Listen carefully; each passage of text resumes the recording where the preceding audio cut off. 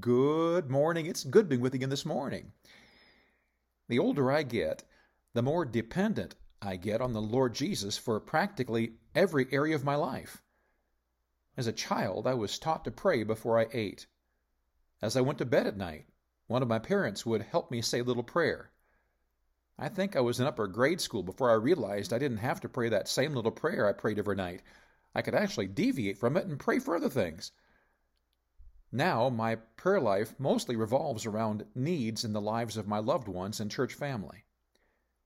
As I'm going through my day, I'll frequently pause briefly to ask the Lord for wisdom regarding a particular problem or ask His blessing on someone I'm dealing with. I even pray often while I'm driving for safety, as these Colorado roads can be very dangerous. The Lord is so much a part of my life. I really can't imagine not sharing my life with Him. I so appreciate the privilege I have as one of His children to be able to come to Him at any time of the day or night and bring my needs, or just spend time with Him. I was grieved recently as I ran across a passage of Scripture that reminded me of one of hell's most tragic aspects. Those condemned to hell will never again have any audience with God.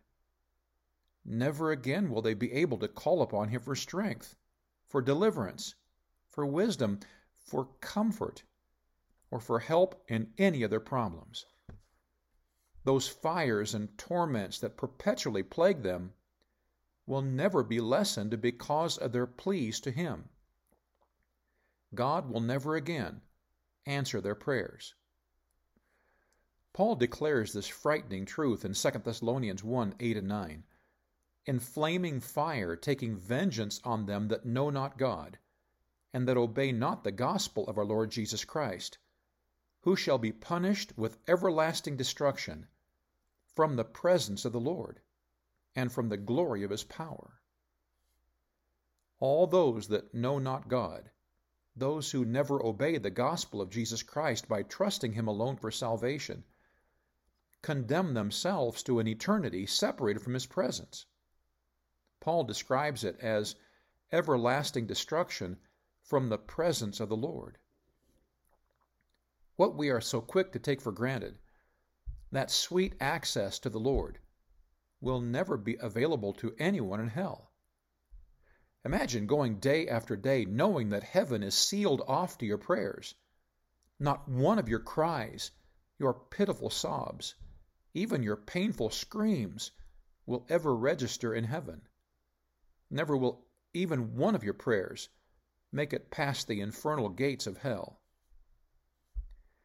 We who are saved have been given a gift that most of us casually take for granted. We assume that we can live our lives the way we want, and if we get into a problem, we can give God an SOS and He'll come running to our aid. The sad, humiliating truth is, God is so merciful that He will often come and help us, in spite of our dreadfully backslidden conditions. It is because we are His children and because He loves us. He has provided for us the ability to catch His ear just because He's our God.